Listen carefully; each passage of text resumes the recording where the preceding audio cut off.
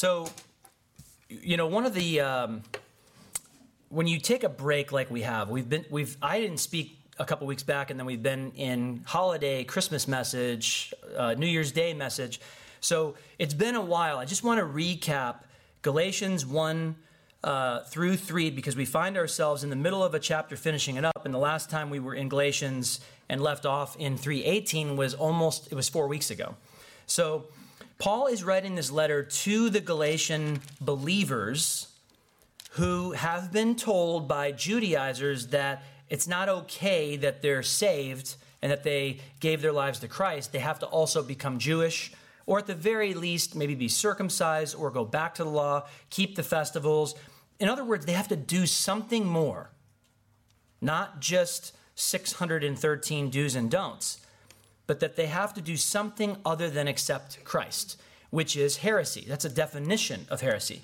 If you add anything to Jesus' tab, that is heresy. That is non-truth. That is not the gospel. And so Paul's writing the letter to teach them not only who they are really in Christ, but what was the purpose of the law? Like, what was it really for? And we're going to dive into that. But I titled the message "A Captive Audience," because a captive audience is an audience that cannot escape. They cannot get out of where they're at. And sometimes we put ourselves in captive places because we have to fly on airplanes. And we have to pay $6 for a bottle of water at the airport when they're a dime at Costco. It's the same water, but we have to pay $6 because we're a captive audience, and you have to throw that water out that you're drinking because it might have C4 in it. On the other side of the thing, it's like, you got to be kidding me, I'm drinking this right now. Nope, throw it away, it's a bomb. Throw it right next to me, it's a bomb threat. Why do you want it next to you? Just, that's the way it is. No, you guys are being paid by the airport to say that. So, we know that when you go to a ball game, that hot dog that costs $1.50 with a Coke at Costco, it's now $9.50, and possibly $11.50 if it's an NFL playoff weekend. So that's a captive audience. They know the audience can't leave. It can't get out until, in our case, until you pass through, until you hop on the plane and get off, or until the game's over and you go out in the parking lot and the guy's selling waters for $1.50, which happens at the baseball field in Phoenix. So I titled this "A Captive Audience" because you're going to understand when we talk about the purpose of the law, the captivity of the law. When you think of an animal at the zoo, they call it in captivity. The zoo, in theory, the animal can't get out, though there have been outliers for that. Thank God I've never been around the polar bear that got released. Verse 19, so much in it. It's kind of a longer verse. Paul says, "What purpose then does the law serve? It was added because of transgressions, till the seed should come to whom the promise was made. And it was appointed through angels by the hand of a mediator." Lots in this. Once again, we talked about, a few weeks back, lawlessness. We talked about why it is that certain people in this country, and it's not just one political party, and it's not just one state, it's not just one crazy city, but a lot of people in our country would like to go back to anarchy. A lot of people in our country would like to just do away with the criminal justice system. A lot of people would like to they would just, like the movie Purge. I never saw the movie, just so you know, because I know it's filthy. But that movie is about allowing people to do whatever they want for 12 or 24 hours, or whatever the movie says. So just lock yourself in a steel trap room in your house and let everybody do whatever they want, and that'll purge their sin. That's the movie. Now, that doesn't go away. And so when they do that, they want more of it. The people that don't know God and hate his law, in Genesis, there's account after account of people doing things like this. So when we think about the law being added to this people, specifically this people, because Abraham wasn't under the law, nor was Adam, nor was Eve, nor were their kids. There was no law. They had a relationship with God. They talked to God. But there was no law on the books like the Mosaic law. When we think about the law in our day and in our country, we think about laws that are part of, generally speaking, a local, like a state or a city. that like local ordinance, right? In this town, we've had a problem with this, so we have this ordinance. When you go to California, then you go to beach cities, a lot of times they say no cruising. I never knew what that meant.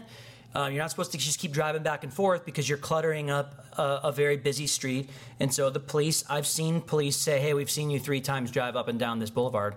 If you do it again, we're going to cite you. Wow, okay, that doesn't happen anywhere else, but it happens there because that's a problem for some reason.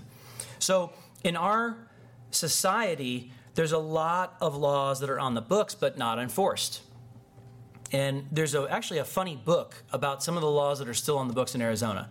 And I can't say some of them because they're ridiculously offensive to some folks. So I'm not going to say them. But there's a lot of old laws from like the late 1800s that are still on the books. Nobody had the wherewithal to remove them, but they're still there. At the same time, there's a lot of laws on our books, and Arizona knows it better than anybody, that just get ignored. They just don't get enforced. And so it's just like, well, how come this is such a big deal, but this isn't a big deal? Well, because you have humanity, because you have sinful people managing sinful people. That doesn't work. Never has. So God institutes through a mediator. We know from God's word that God is not going to see a sinful person on this earth before Christ. That God was not going to, he was not going to, after sin entered, he was not going to have a conversation like Jesus would, because no man can see God and live because of his holiness. His holiness like burns up stuff. It's like that's who the creator of this universe is, holy. He just is holy. And so there was a law added through a mediator, an angel. God gave this, and the angelic being gave Moses the law, and Moses gave the law to the people. And he said, this is God's law. You guys know the 10 Commandments. Some of them are still in the books in this country, although not all necessarily enforced, like I said. However, why give one? Why give laws? If you know people are going to be breakers of the law, if you know everybody's just going to break the law, why would we give it? Well, the purpose of the law was to give mankind a standard. It was to give us a tangible thing that we can look at, or we can read, or we can be told, hey, you should not go do this. You should not go do that. And a standard that would keep society growing and prospering, and in the Jewish people, the Israelis, alive, keep people alive. If you read the Genesis account, you realize what happens to people when they live lawlessly, completely out of control. So when you look at the most lawless cities in our country, because we have a pretty good gauge because of media, you see some of the most non-religious places. You see some of the places where God has been pushed out of everything as far away as he could possibly be, and those cities aren't doing so well right now. And in the 60s, when they took prayer out of the school, it wasn't that many decades later that now we have absolute chaos in our public school systems today. I mean, literally, a 6-year-old just shot somebody at a school somewhere. I don't know any of the details. I just saw a sentence. A 6-year-old was arrested this week in America for shooting, I believe, a teacher. That is where we are at in the society. So when people go, law, schma, do away with it. Stop punishing drug dealers. Let people out of jail. This is horrible. It's because we don't want to make people feel bad for sin, right? Well, why was the law added? It was added because of sin. It was added because of transgressions, until the seed should come. That promised seed through Abraham was Christ. So we have the law until Christ lived and died and rose again because he fulfilled the law. So that was the point. Verse 20, now a mediator does not mediate for one only, but God is one. So mediators, it's a go-between. Some people call them liaisons. Some people call them arbitrators, if you will. There's a conflict, and two people sit down, and the mediator sits there. Okay, can you live with this? Can you live with this? And we try to work something out. In our case, we have a conflict: humanity versus God. The conflict is sin. The conflict is we're not listening to God. The conflict is the curse is in this on the earth and in all of us, and so we need help. A lot of people don't want help. A lot of people, when you tell them they need help, they really get mad at you when you tell them that. You can't do this yourself. Sometimes when you tell a 5-year-old that they can't do this themselves, they flip out. Like, that was me. When people would tell me, hey, I'm going to help you, I'm like, no, I don't need any help. And then I would just mess it up more, and then I'd get frustrated. But that's the point of a mediator. A mediator is not just for one person. A mediator goes between God and man, because God is one. So the mediator, God, and his Son Christ, and the Holy Spirit, the triune God, is our complete help. God judges all things because somebody needs to. Christ paid for our sins because somebody needed to. And the Holy Spirit keeps us and teaches us because we need him to. That's the God, but he is not two. He is one. So is the law then against the promises of God? Since the promises were given to Abraham before this, is it against it? Certainly not. For if there had been a law given which could have given life, truly righteousness would have been by the law. So once again, if there was a law that could give life, that would be one thing. But there wasn't. So righteousness couldn't come through the law. Righteousness, the right standing with God, had to come through God. God had to give it. That's right. He had to judge humanity on one end, and that's the part that the Trinity is very hard to explain, but that's the part that makes the most sense to me, because the roles are so obvious. Because God, the judge, the Father, is going to deal with stuff.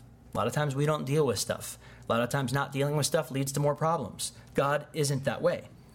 So he gives this promise, and the law keeps people until it captivates. It puts everybody in the same category, every other person. The enemy loves to teach you and I that we're alone, we're the only one, we're the only one that struggles with that. You're over here, everybody else is over there, everybody's better than you. I don't know about you, but those are the stuff I hear in my mind. And so there is this idea out there that some are better, that some are better Christians, or, well, that person's a little better than you. They're above you, spiritually speaking. There's a pedigree or a pecking order. And God's like, no, all of you are under this. You're all under the law. Verse 22, but the Scripture has confined all under sin. The Scripture condemns all of us. Romans is pretty obvious about that. But if you read the Old Testament, you know that we're lawbreakers almost hourly. If we lived back then, we'd need like a goat every hour. But God allowed one at the festival, the atonement, as a picture for what Christ would do. That only one lamb, only one sacrifice, when it was the perfect one, was necessary. That's why there was that. So the Scripture has confined all of us, captive audience, under sin, that the promise by faith in Christ might be given to those who believe. You know, Shannon was talking about that last song. I see the evidence. When we are bogged down by details, by life, by conflict, by all the things that a lot of us are common to us in this culture that we live in, it's very hard for us to push past those things and to look at the actual blessings. I was thinking about this. How is it that without God, that 2,000 years after Christ, I'm up here teaching words that he spoke? When I'm a sports fan, and when I used to talk to my dad's old buddies, they're like, oh, you don't understand, the 50s Bears, those were the real guys. I'm like, name one. They're like, I can name all of them. I'm like, I've never heard of them. It was like 30 years after they were like rock stars. Now, the reason, I was talking to somebody the other day whose son works for Nike. He's way up high and knows the guy, Phil Knight, who started Nike. And I said, look, your company, your son's job, his paycheck, which is quite large, is the result of Michael Jordan. Just so you know, I'm from Chicago. You're welcome.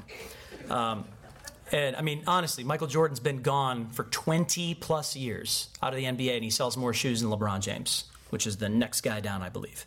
A guy who's retired since 2001 or 2 sells more shoes than anybody, and I never see anything about the guy. I know he's an NBA owner now, but when I think about like kids of today, they know who Michael Jordan is because of shoes.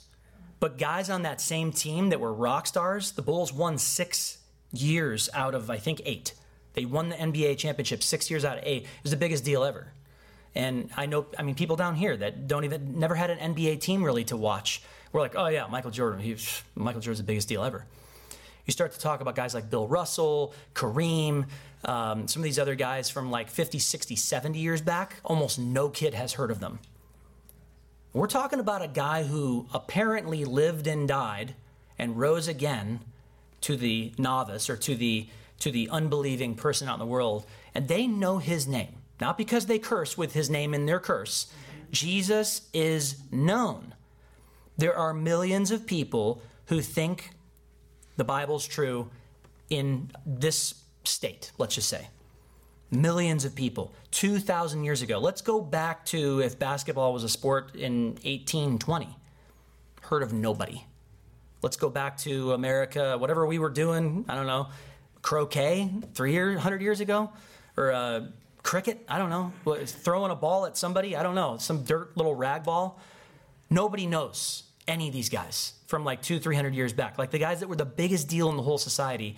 And 1 billion plus people right now rely on Christ. Rely on God's word. That is evidence, number one, of the goodness. Number two, it's also this last verse, given to those who believe. When you think about preparing this type of a message to tell people, hey, you know why you need Jesus? Oh yeah, why? Because you're a lawbreaker. Ooh, I don't like that. All right, have you ever done anything wrong before? Yeah, maybe not. Can I talk to your parents and ask them if you've done something wrong?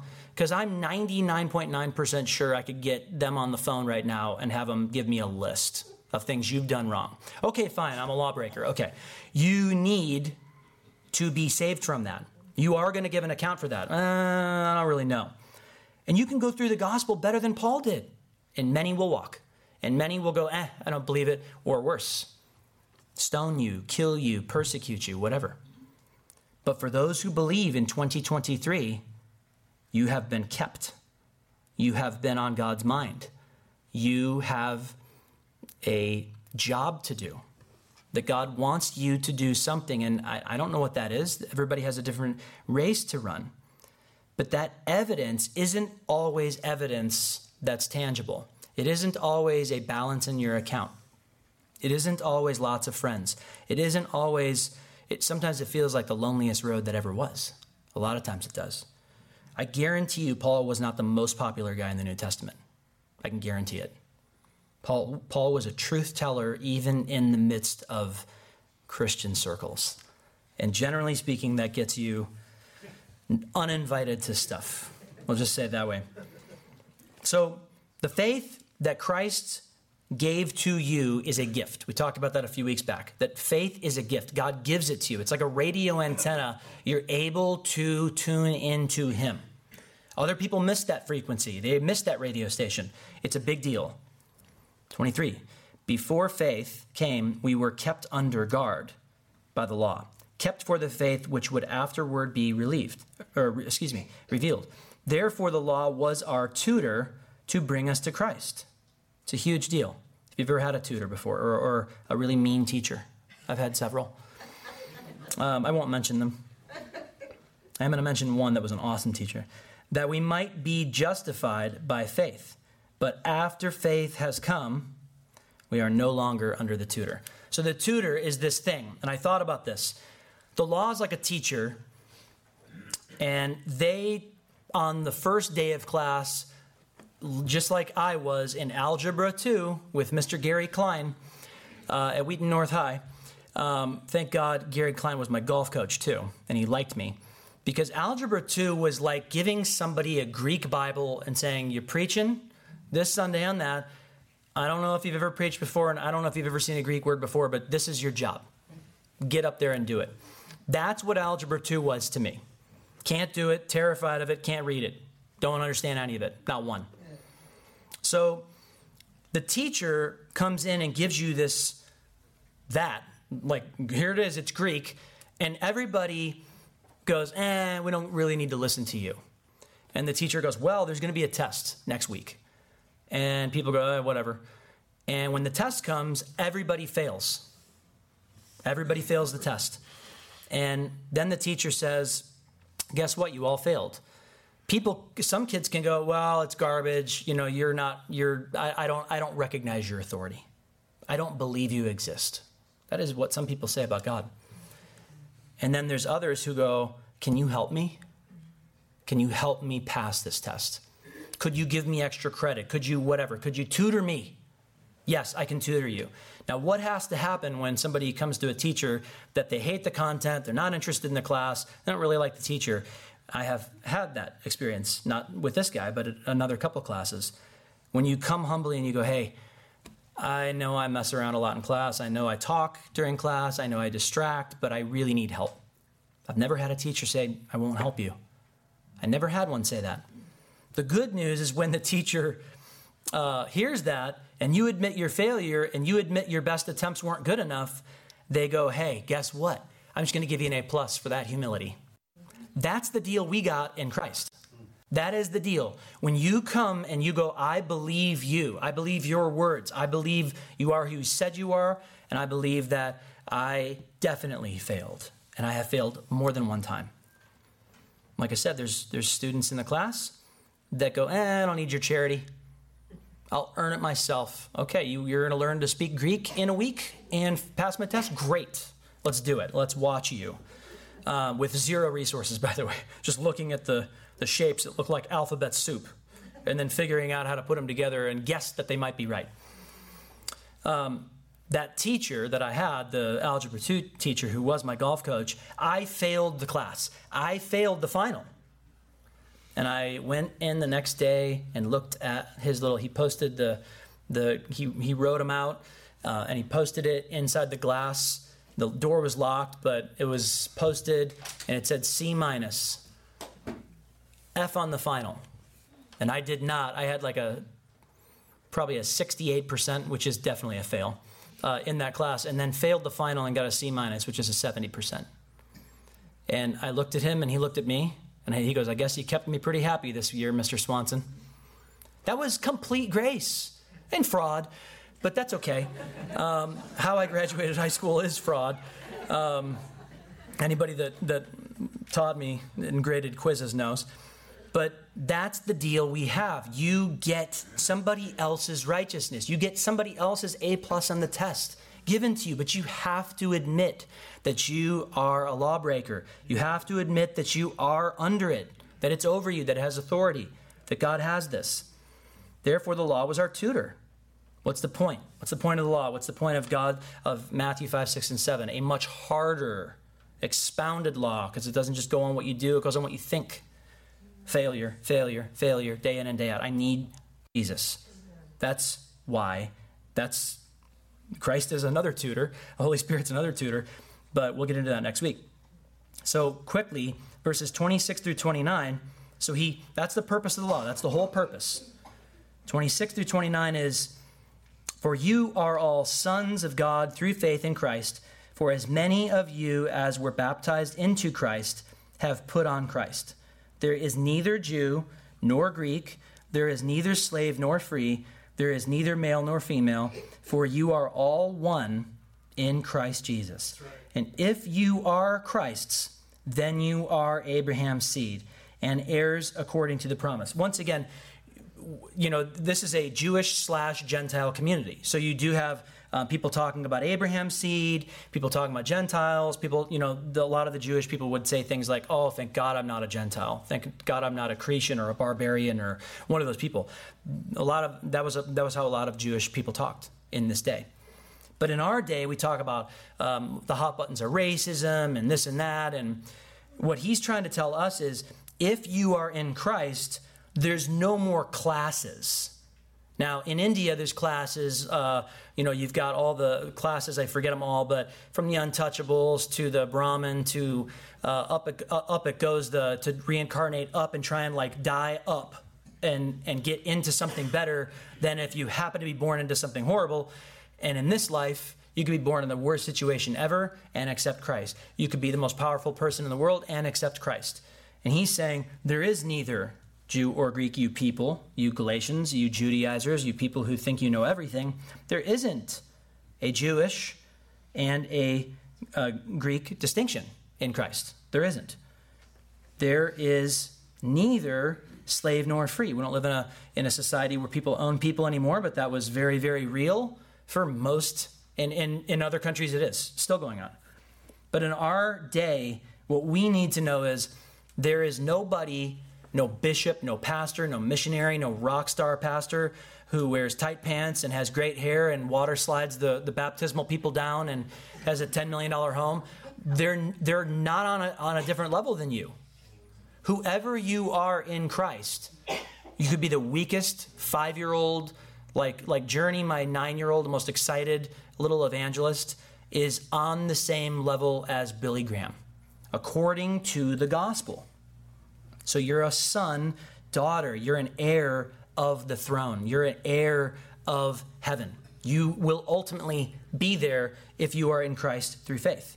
So there's a lot in that, I know, and we're going to get into more of that, a really cool analogy in chapter 4 next week. But Paul says, look, anybody in Christ through faith is a child of God.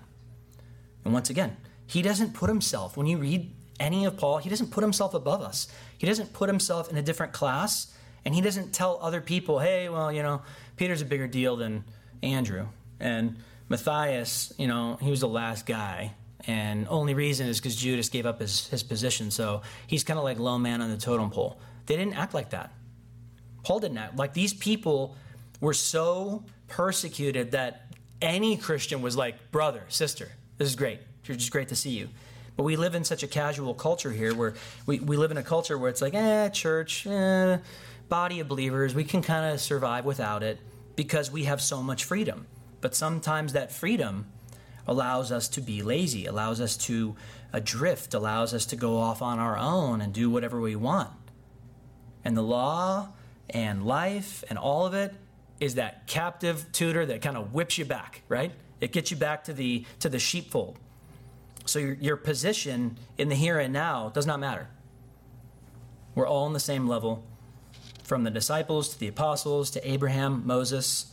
There's no one, as Jesus said, there's no one who's a bigger deal than John the Baptist, of men born of women, of human beings born of women. There's nobody. And the least will be greater than that position on this side of things. I want to close by reading this quote from Dan Stone. Knowing our true identity brings us many benefits, 2 of which I want to highlight. First, knowing our true identity gives us a deep awareness of this vital truth. Paul talked about it in Romans chapter 8, verse 1. There is no condemnation for those in Christ Jesus. He says it again. There is no condemnation from God. There is to be no condemnation from ourselves either. If you want to take condemnation, he says, you go ahead and take it. But in Christ, there is no condemnation. The evil one and the world try to put it on us because it works. It works real well, especially in a society where everything is do and don't. People hear this all the time in their minds. You're no good. Remember that promise you made to God? You're not keeping it. We do a pretty good job of heaping condemnation on ourselves as well. But there is no condemnation in Christ, so don't take it. As we grow spiritually, we learn the difference between the Spirit's voice and the evil one's voice. The Spirit never witnesses to your spirit in condemnation. He might check you sometimes and say, wait a minute, but not in condemnation. He might tell you you're wrong, but not in condemnation. Rebuke you, correct you, point out error, but he never condemns. He wants you to be built up, to undergird you, to increase your understanding of the life of God you have in you. He wants you to see how God sees you. You are a saint, a holy one. You are blameless. You are beyond reproach. Let's pray. Father God, we thank you again for realigning our minds and our thinking. God, that we know that in you, Christ, there is no condemnation because you were condemned for us. You were condemned for sin, and you said it is finished, and you said that this is true. The gospel is true. And so we can rest in you. We can have faith in you, even though sometimes our faith isn't what we see. Sometimes we struggle with the material things around us, the temporal, the physical.